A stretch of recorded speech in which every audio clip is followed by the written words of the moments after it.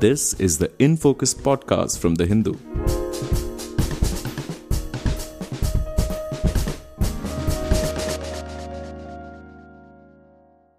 Hello everyone and welcome back to the Hindu's In Focus podcast.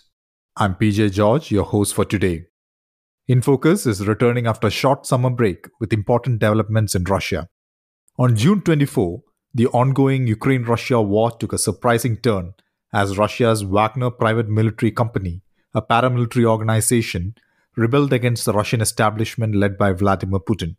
The rebellion, led by Yevgeny Prigozhin, the leader of Wagner, claimed control over Russia's southern military district headquarters in Rostov-on-Don, a city near the Ukrainian border, and then they began a march towards Moscow.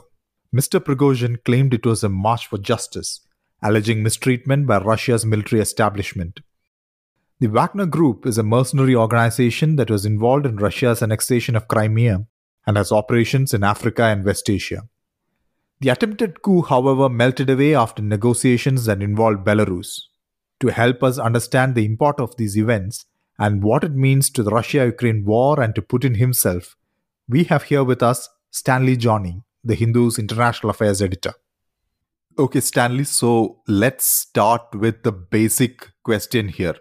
What prompted this mutiny? What prompted Prigozhin to march to Moscow? George, this has been going on for quite some time, as we all knew, because at least from February, Prigozhin has been constantly attacking Russia's defense establishment. Even last year, when Russian forces were forced to withdraw from Kharkiv and Kherson, and then Prigozhin blamed Shoigu, basically the defense ministry, for the poor planning and execution of what the Russians call special military operation. I think at that time, Putin found it convenient to have a criticism among his generals because the war was not going on as they expected. I think the Russians wanted to take a quick victory. Instead, it dragged on with occasional setbacks and limited territorial gains. So Prigozhin's attack on the defense establishment, the Kremlin continued to tolerate it. But in February, what happened in February was that in a few weeks earlier in Jan, the Wagner took Soledar. Soledar was the first battlefield victory for the Russians in months after they took over Severodonetsk last summer. And, after that, he started directly attacking the defense establishment. And when the feud was escalating, Putin, by that time, I think Putin had decided to side with the top defense brass because in January, immediately after Soledar was taken over by Wagner, Putin decided to elevate Gerasimov, who was the chief of general staff. He made him in charge of the special military operation. So this basically intensified the feud between the top defense brass and Wagner. And throughout the Battle of Bakhmut, Bakhmut battle went on for 9 months. It is one of the bloodiest and longest battles of 21st century. And Wagner eventually won the battle, which was Russia's second major battlefield victory in months after Soledar and now Bakhmut. Interestingly, both victories were led by Wagner. So the victory in Bakhmut, I think that strengthened Prigozhin's standing in Russia's complex power dynamics. And he lashed out at Shoigu and Gerasimov. He used to abuse them. He would say that he lost 25,000 of his men because the Russian Defense Ministry was not sending ammunition. He said that the Russian Defense Ministry's plan was to exterminate Wagner in Bakhmut, in the meat grinder of Bakhmut. So, after Bakhmut fell, basically the feud was spiraling out of control, even out of control for the Kremlin.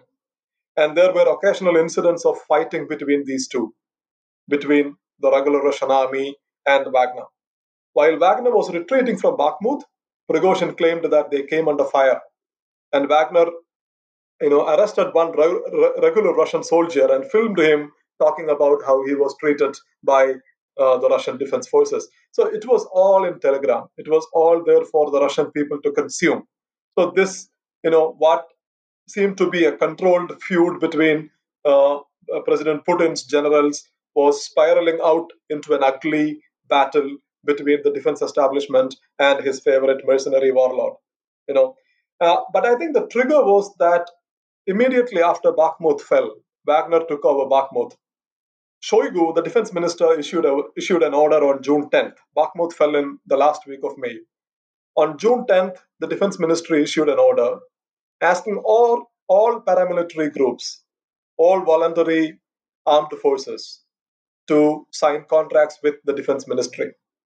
Basically, Shoigu wanted to bring Wagner under the defense ministry's command.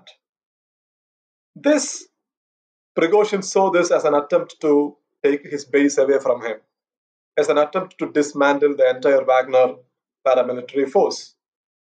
And I think this is what triggered the mutiny. And Prigozhin was a Putin ally. Everybody knew that.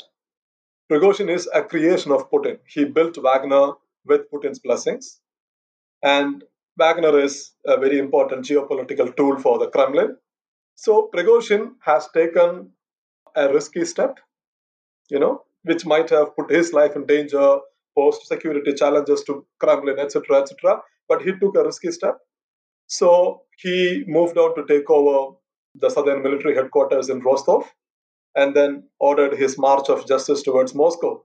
So basically, what he wanted to tell the Russians and the whole world was that everything is not in order. And then he wanted basically to bring the whole crisis into the direct attention of Putin. For that, he took a risk and created a major crisis. But this crisis it's been brewing for quite some time. And surprisingly, the Kremlin failed to stop this. In an analysis that you wrote immediately after the events of the day, you had mentioned about an interview sometime back in which Putin had said the one thing that he cannot forgive is betrayal. And this sort of matches with that. What was Putin's response to this? Yeah, interestingly, Putin said this in 2018. And the Russian state TV telecast this, which I think as a warning to those who revolted. That's why the state TV is doing this. So Putin was asked pretty dramatically, Putin was asked by the interviewer, are you a forgiving person? And Putin says, yes, I do. I can forgive, but not everything. So what is the one thing that you can't forgive? To which Putin says, treachery or treason or betrayal, whatever. And you see what happened immediately after Prigozhin started his rebellion. So he took over the southern military headquarters, which is a very important military headquarters because it is the Rostov headquarters that was overseeing the special military operation in Ukraine, basically the Ukrainian invasion. So Wagner took over the headquarters, took the airfield under its control, and some 5,000 Wagner men set off this march of justice.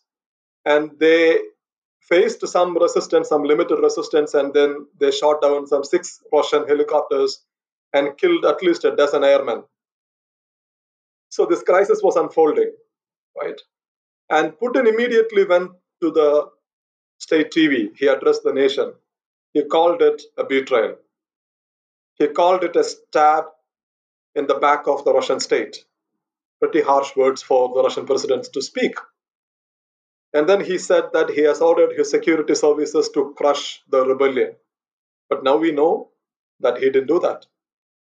So, the question before us is that if Putin wanted talks to resolve the crisis, why did he escalate it in the first place? Why did he go to the TV? Why did he call it betrayal? Why did he call it a knife in the back? And then what he actually did was to turn to Alexander Lukashenko, who's his, longtime ally and president of Belarus. And Lukashenko held talks with Prigozhin. And apparently they cut a deal. So what Putin has effectively done here is that first he escalated. I think that itself was a miscalculation. He addressed his fellow citizens. He told them that this is betrayal and mutiny, treachery. And then he went back to talk to the guys who betrayed the state. And he allowed Lukashenko to cut a deal with Prigozhin. And as part of the deal, Prigozhin is now walking free. So this is something that is unheard of in Putin's Russia, right? Alexei Navalny is still in jail. Boris Nemtsov is dead. So whoever has challenged Putin, either they don't exist or they are in prison. So Russia is a very tightly held state where dissent is not allowed. But here, somebody is launching a march with armored vehicles and heavily armed men towards Moscow, forcing the Kremlin to cut a deal with him, and then he is walking free. So this is what Putin has done. So I think this, of course, we can say Putin last night, he made another address to the nation. He said that the rebellion would have been crushed, but he did not want to avoid bloodshed, which is fine. I think that's how a head of the state should behave, especially while he is faced with an internal crisis. But after calling it a betrayal, after calling it a knife in the back, after ordering his security forces to crush the rebellion on the TV, what he did was to cut a deal secretly. That shows signs of weakness in Putin's administration. I think that is an important point here. So, do we know more about the terms of the deal? Will Shoigu and Gerasimov be moved out? What are the terms of the deal that we know of? So, we have three statements now.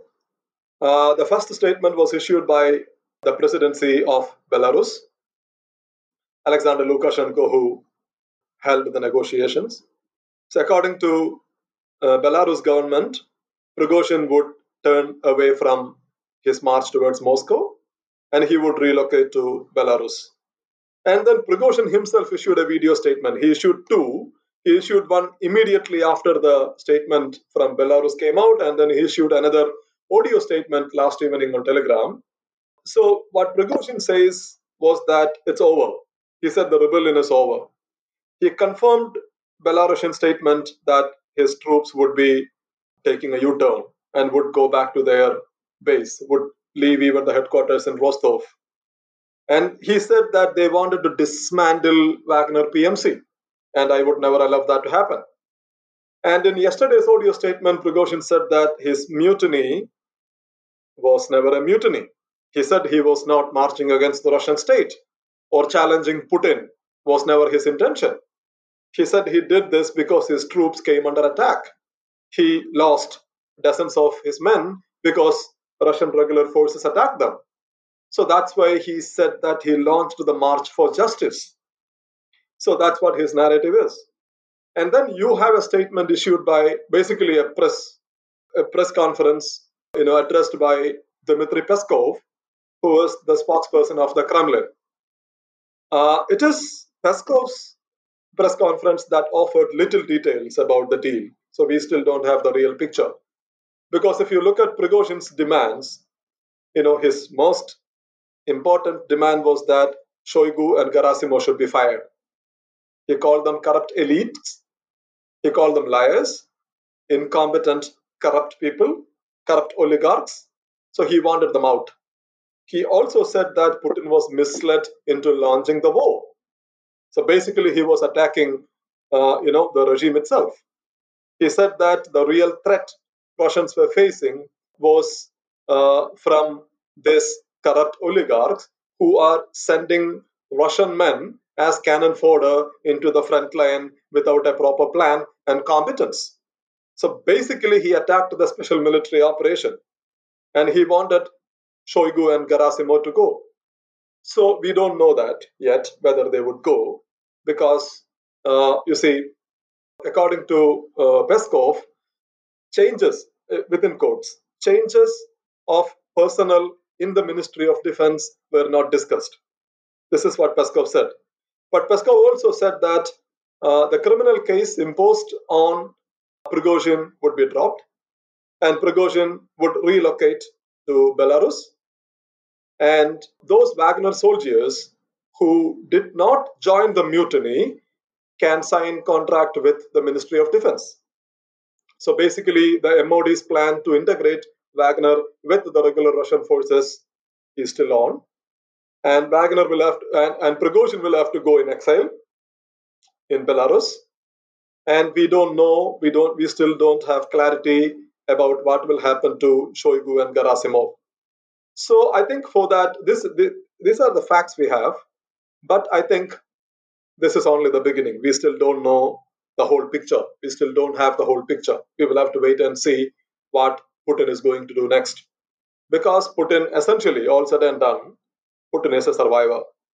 And you have seen this, Putin avoids this immediate knee-jerk responses. He takes his time and strikes back.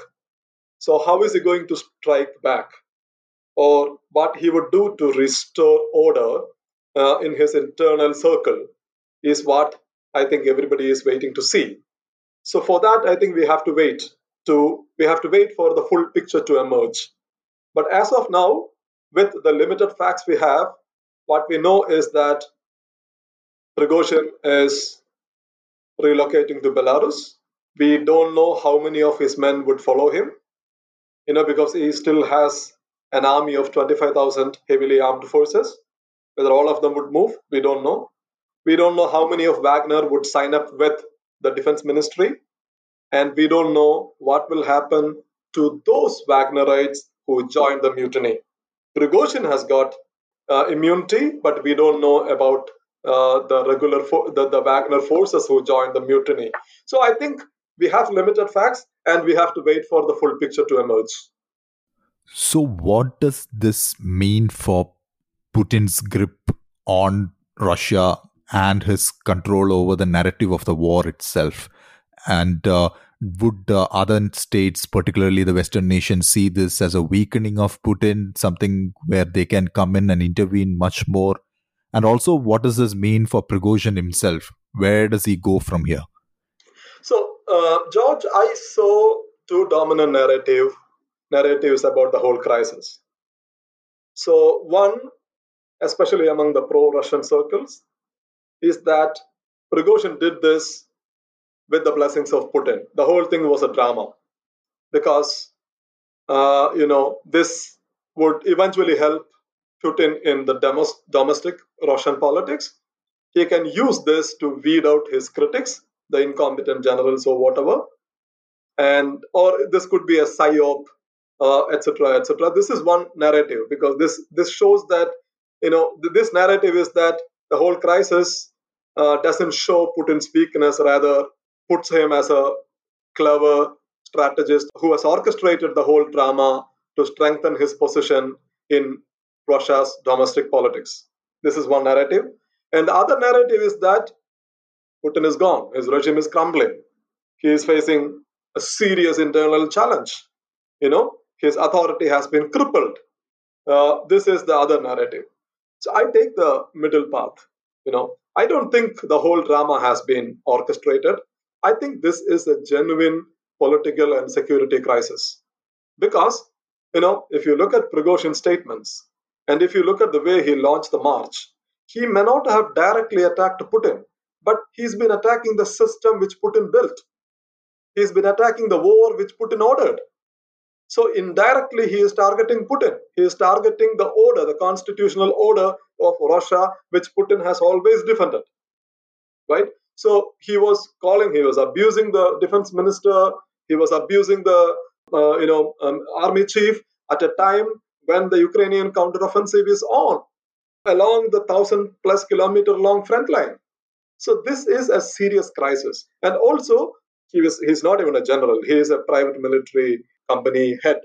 And a private military launching a march towards Moscow, challenging the state institutions, is not something that is expected in a country of order.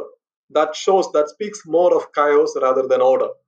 So I don't think the whole thing has been orchestrated. I think this is a genuine crisis.